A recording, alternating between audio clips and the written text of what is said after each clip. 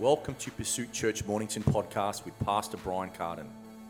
The message you're about to hear will help you build your faith in Christ and grow in the knowledge of His will. Let's go right into the message.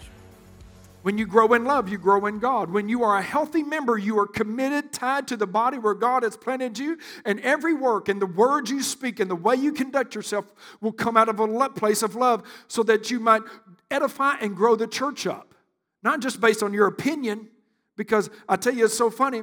Oftentimes we have various opinions. I had opinions about golf that I could walk out there. I'll never forget. I went to the sporting goods store, bought a set of golf clubs. I bought those golf clubs. I hit the ball inside the sporting goods store a little bit, and hit that in there. Walked out, thought I did pretty good, felt pretty good. Cost was about right in my budget, the way I wanted to play. Got me some shoes, got me some shorts, got me a pair of pants, got me a golf shirt, went out there to the golf course, hit some balls, in the driving range, watching people, trying to pick it up a little bit. And I wasn't doing too good, so I thought, I'm just going to go to the course. I'll go play 9. I'm not going to do 18, right? So I just go out there and play 9, have a quick game. I get out there, and I'm hitting on that golf course, and I didn't get through 2 holes, before I walked off. It took me a long time before I quit that. And I knew I was going to be there all day if I played 9, even to the next day probably. So I come back and I go to the clubhouse.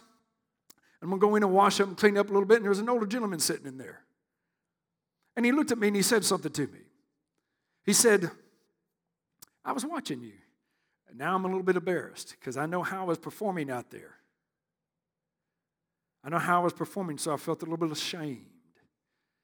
Because I walk in there thinking, I know exactly what this is about. I've done this, I've seen this, I know this. How hard can it be, right?" So I go in that clubhouse. He looks at me and says, I was watching you. And he's smiling. And I said, okay. I said, yeah, I'm learning and kind of just, I wanted to just kind of dismiss it, kind of put it off. You know what I mean? Everyone understands what I'm saying there. You just don't want to feel like that. And now's not the time to talk to you, so to speak, But I also have learned, my parents taught me something, to listen. The Bible tells us to be quick to hear and slow to speak. So I just thought, you know what? I'm just going to listen. And so I did. And as I listened to this man, what he began to tell me was something I didn't know. I didn't know that at these golf courses, most of the time they have a semi-pro or somebody who will help train you and teach you how to play.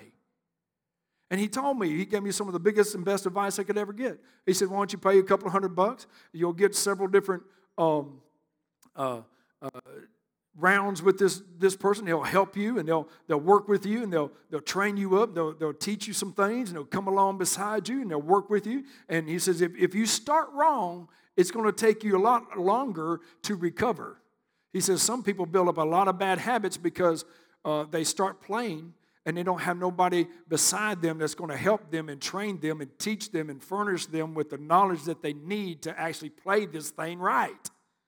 He says, and you build up bad habits, and you'll wonder why you're always slicing. You wonder why you're always not going the distance as you should and things of that nature. And I thought, that's not bad to invest a little bit and allow myself to develop in that area, to commit myself to someone else to train and teach me. And I learned too, when I'm committed to something, I'm not always talking about my ideas on it, necessarily my view of how it should be. Well, I think, taking the golf pro and then telling them, what? I think I'm going to hold the club like this because that's a little bit uncomfortable holding it the way you do. I don't like that stand. I think I'm going to stand like this. I played baseball before. There's a lot of things in which, next thing we think we're still interjecting things in which it can hinder us through the vanity of our mind, instead of allowing the Word of God to grow us in love and to train us. I want you to look this morning in Psalms 31. I'm going to get some leadership talk for a minute. Psalms 31. The Bible says that the Word of God is an examiner, a discerner. It'll bring life into us. It'll bring health into us. I believe the Word of God should be life-changing when we hear it. Not just feeding our vanity, but confronting the vanity and transforming us into the image of Christ. Psalms 31, are you there? I'm going to begin reading in verse 1. It says, Psalms is before Proverbs and Isaiah. Very beautiful book. Psalms 31 verse 1. It says, "In thee, O Lord, do I put my trust. Let me never be ashamed. Deliver me in thy righteousness. Bow down your ear to me. Deliver me speedily. You be my strong rock, for a house of defense to save me. For you art my rock. You are my rock and my fortress. Therefore, for your name's sake, lead me and guide me. Pull me out of the net that they have laid privately for me. For you are my strength, and into your hand I commit my spirit. For you have redeemed me, O Lord God of truth. I have hated them that regard lying vanities, but I trust in the Lord." You know, that is a powerful, powerful word. You know, some translations, they have it, and they say it a little bit differently. And some of them that I have found, they tend to translate that in a way that, which is good, but I want to reread it in another translation here. This is in the Living Translation. It says, this is a psalm of David. This is David's prayer. This is how David communicated with God. David is a leader. David is a king. He says, "Oh Lord, I have come to you for protection. Don't let me be disgraced. Save me, for you do what is right. For you do what is right. Turn your ear to listen to me. Rescue me quickly. Be my rock of protection, a fortress where I will be safe." You know, a rock is very unique when you think about a rock. You see that in the Bible, throughout the Bible. You know, Jesus said to Peter and to his disciples, when he talked to Peter, he said, when he asked Peter, he said, "Who do you say that I am, Peter?" Peter said, "Well, you are the Christ, the Son of the living God." And he said, "Simon Bar-Jonah, now you're going to be called Peter." And then he said, "Upon this rock I will build my church, and the gates of hell shall not prevail against it." So what is a rock? A rock, one we know with David, rock, he took 5 smooth stones. A rock he took out a giant with, Goliath. The rock is a type of the Word of God. It is what we're built upon, a strong foundation. Our house is built upon a rock, not sand, the Bible says. So we were building our house upon the rock, which is the Word of God. We are being equipped and furnished by the Word of God and the Word of truth. And David said that it is a defense, it is a place of safety, it is a shelter for me. And he says, and let me just say this, that rock is something that is strong, it's unbreakable, is a place to hide, it's a place of defense, it is a weapon to be used. It is what your lives are built upon. That's what the Word of God is. And this is what love is in us. Remember, the Word of God, you can't separate God from His Word, and God is love as well, and that love has been shed abroad in our heart. Romans 5:5 says, by the Holy Spirit of God. It dwells in you. We have to learn to dwell in it. We have to learn to dwell from the Spirit, dwelling out of love and not out of the vanity of the mind. Not allowing ourselves to reject the Word of God when it comes in to discern us. You know, the Bible says in Hebrews chapter 4, verse 12, that the Word of God is like a sword. It's a two-edged sword. It divides asunder the very spirit and mind, or the soul. And the Bible says that it's a discerner of the thought and the intent of our heart. So we have to allow the Word of God to discern our thought and intent. And if it's coming out of that place of love. And what is love? A lot of times we can say it's love, but it's a feeling of love to get a reaction or an action to get something done on our behalf. Well, that's not love. That's selfish love. That's kind of like fish love. You know, you probably heard the term before. I like fish, or I say I love fish.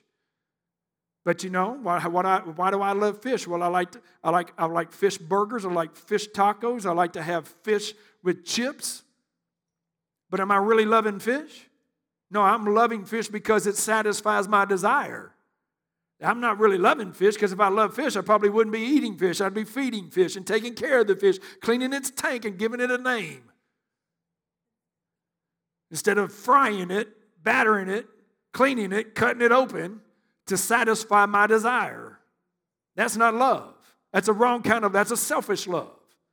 But that's a kind of love a lot of people give. That's a kind of love a lot of people live in and a lot of people desire and want. But that's not the God kind of love. For God so loved the world that He gave. See, that's the key. That's the key. If we're going to mature in God, we're going to grow in God, we're going to grow in our leadership ability and understand who God is. First of all, the first commandment that the Bible gave to us, and we know that this is to be true, whenever the religious people try to come in and start saying, well, I love God and I love this. Well, the Bible says the first love that we should have out of the book of Luke chapter 10, I think it's verse 27, Jesus said there, He said, the first commandment, He said, Jesus answered and said to them that you should love God with all of your heart and all of your soul and everything, with your whole mind, everything that you have, and love your neighbor as yourself. So what is He saying there? We have to take it right back to John 13. We have to take it back to John 13, verse 34. He said, this commandment I give to you, that you love one another. You see, when we say we love God, but we don't love one another, we don't walk in love, and we're not growing and maturing in love, then we're not really loving God.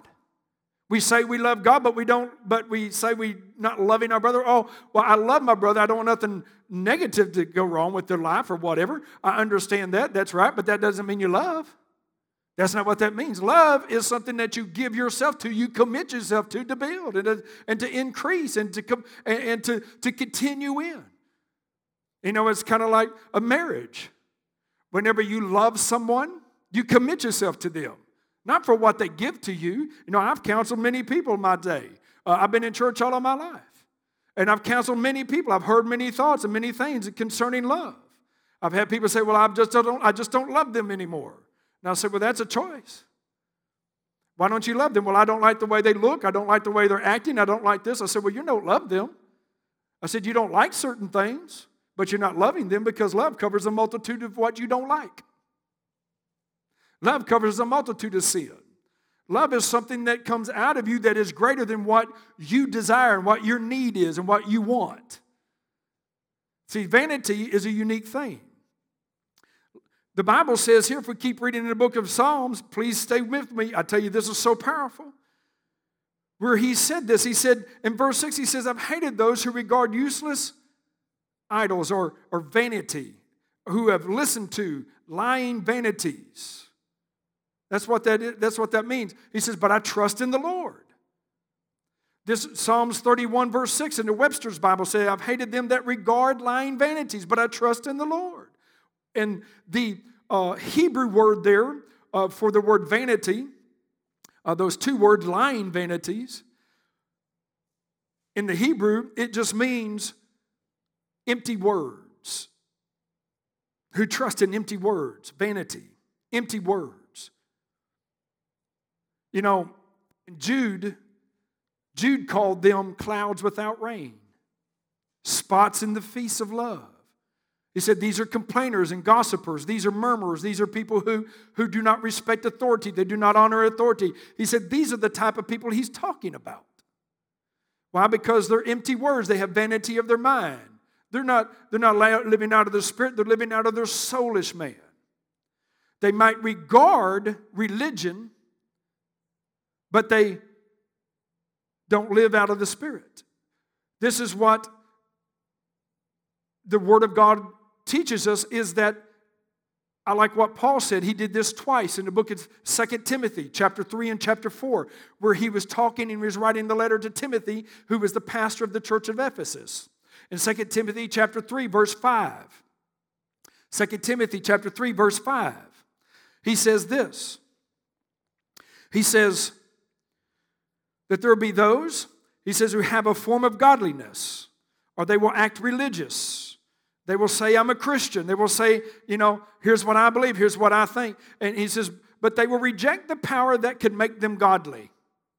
They will make them like Christ, where they will grow up into Christ. They will reject the power. They reject the message. They reject that salvation part of the love of God which is shed abroad in our heart to change them into the image of Christ. He says they will reject that power that can make them godly. And he says stay away from people like that. You see that? He says from such turn away. Stay away from people like that. So what do? The word there says, in some translations, says they deny the power. To deny means to refuse or to disregard in the Greek. When you look that word up, it says it's to disregard for own interest. So what do? They refuse it. They disregard it for their own interest or to prove falsely to themselves. So in their mind, when the word of God is coming, this action of their soul, if they're living and they idolize the vanities that's in them concerning of what they think it ought to be, what they see it as and the way they want it to happen, the Bible says that's a vanity of the mind, and they'll begin to reject the power that will change them into the image of Christ, holding on to the vanity of their mind, and they will prove it to be false to themselves. They'll disregard it for their own self-interest. 2 Timothy chapter 4. And let me just say this, in chapter 3, before we go to chapter 4, in chapter 3, if you read up previously to that, I'll tell you that's a powerful thing there. Because you see what he's talking about. He's talking about in the last days.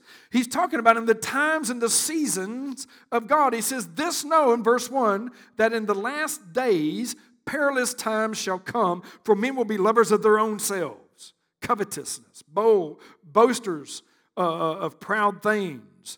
They will be blasphemers, disobedient to parents, unthankful, unholy, without natural affection, truce breakers. They won't keep in commitment. There'll be false accusers. And the Bible teaches us, what are they doing that for? Well, they do that to justify that false vanity, the vanity of their mind. Why? Why did these things happen? The Bible says they're traitors, they're high-minded, lovers of pleasures more than lovers of God. Having a form of religion, so they have a form. So they're taking upon the form of Christianity. They're taking on various forms, and the Bible says, but they're denying, they're rejecting. They're rejecting the power of that change, of the Word of God, the truth of the Word of God into that image, because of own self-interest. They want to prove it false to themselves, so they don't have to obey it, so they don't have to perform it, so they don't have to grow into that. They're going to stay in the way that the manner that they see things. You know, I could have done that playing golf. I still need more instruction. I need a lot of instruction in golf. The couple of $100 I spent to learn how to play golf, well, you know, if you don't stay with it and you don't keep with it and you don't keep playing it, you build old habits and you build old ways back into yourself again. And I have to retrain myself constantly. And it's something that's kind of like playing the piano. If you don't continue to play the piano, you'll lose it. It's not necessarily like riding a bicycle. It's not just something you're just going to jump on and just continue. You got to keep practicing. You've got to keep hitting on it. You got to keep working it. It's just like your physical body. If you can train for a while, but if you begin to create bad habits and you start not training your body, what'll happen? You'll lose that which you gain because you have to have a consistency. You have to be committed to it. You know, 2 Timothy chapter 4. Look in this. He says, I charge you therefore, verse 1, he says, I charge you therefore before God and the Lord Jesus Christ. Sounds like what Paul said earlier in Ephesians chapter 4. Now he's in 2 Timothy chapter 4. And he's saying, I charge you therefore before God and the Lord Jesus Christ, who shall judge the alive and the dead. At his appearing and at his kingdom, preach the word, be instant in season, out of season, reprove, rebuke, exhort with all longsuffering and doctrine. For the time will come when they will not endure sound doctrine. They can't endure it. But after their own lusts shall they heap to themselves teachers having itching ears. Why do they do that? Because of the vanity of the mind.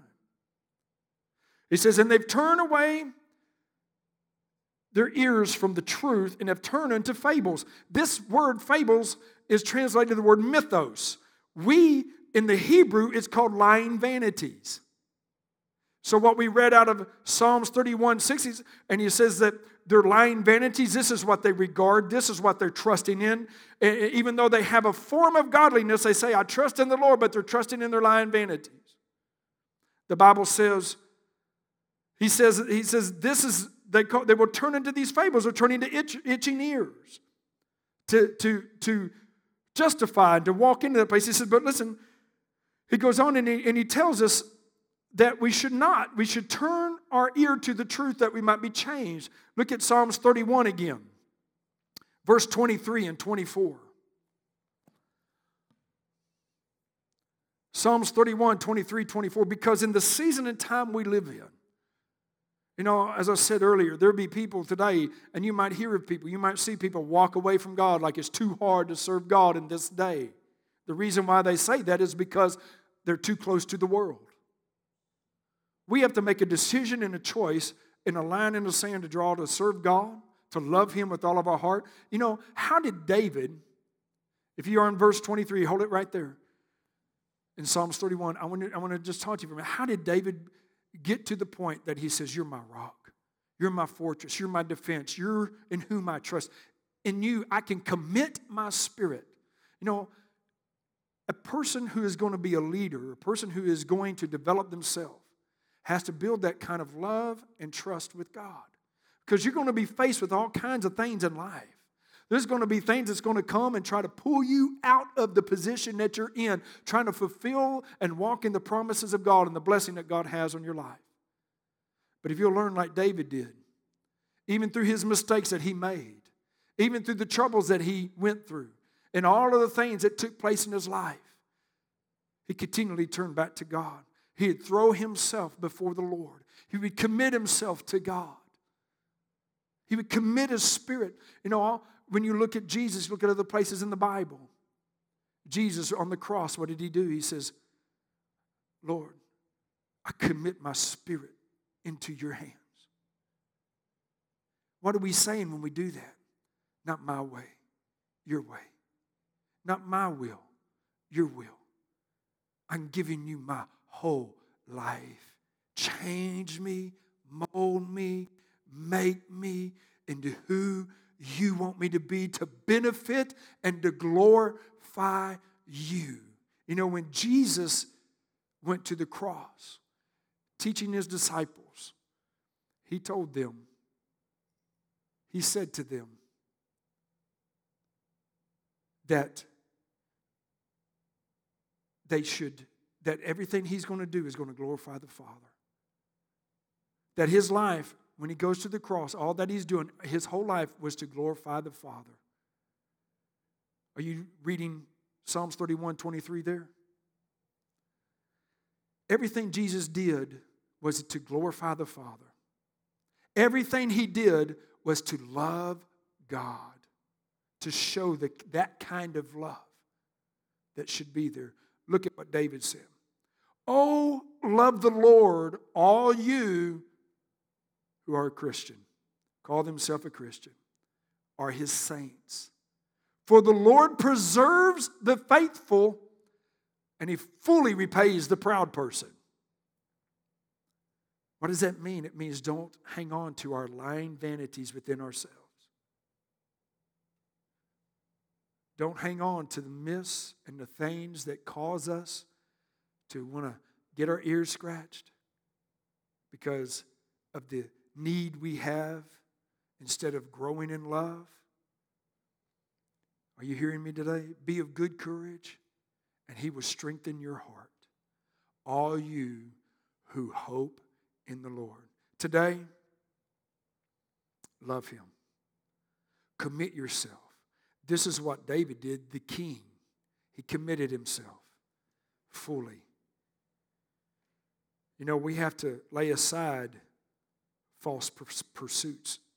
We have to commit ourselves. What you commit to, you will begin to love. What you commit to, you have to begin to love. You have to pour out love. You have to commit. You have to connect. Your connect will commit. Your commit will connect. And we are called to love. If you have any lack of commitment, as Ephesians says, there's the door of deception can be laid open. To hear, as we saw, that in the last days, the Bible says there'll be people who would draw themselves to other things to hear something that satisfies that vanity. But he says, if we will grow in love, we'll close that door of deception. so that we might create within our own self a place where we glorify God with our life. When you deny and when you falsely reject the kind of love you're called to give, you will create in yourself a lying vanity for why you don't have to. You will tell yourself, I don't have to do that. I don't want to do that. That doesn't feel good to me. It challenges me because of what I want, what I see, the way I want to do it. But in the church, we want to cry out as David did and say, oh God, you are my king. I love the way he ended this cry. He said, no matter in all of the things that he said through Psalms 31, because he was laid open, he was at his last bit of ability to continue going on. But he kept encouraging himself in who God was, and he knew he could trust him. That's the kind of love he had with God. He knew that he could count on God showing up, that kind of commitment, that kind of trust, because he was pouring out. He was pouring out, and he was pouring out. You know, when you pour out love, you can trust that God's going to continually deliver you and keep you when you walk in that place of love. Keep the destruction by your own vanity out of your life. Lay down worthless pursuits of selfish acts. Pursue hard after God. Pursue hard to grow in love towards those in whom you are called to be committed to within the church of the Lord Jesus Christ. Those brethren whom God has fitly joined you to the core within the church. Christ, the head of his body. Today. You see, that's how a great leader communicated. That was his actions. That's the way he lived. We saw that in David towards God. We see how Paul teaches the church, how Jesus commanded the church to live and to walk and to do and to be equipped with. Today, I pray that this is an equipping. I pray that it's confronting. I pray that it's going to bring health, that it's going to bring healing, that it's going to bring life, and it's going to bring to pass the purpose and why God has sent it in your life today. In Jesus' name, let's pray. Thank you for listening to today. If you are wanting more of these timely messages and teachings, go to our website at Pursuit Church Mornington to find all the other ways you can access Pursuit Church ministry and messages.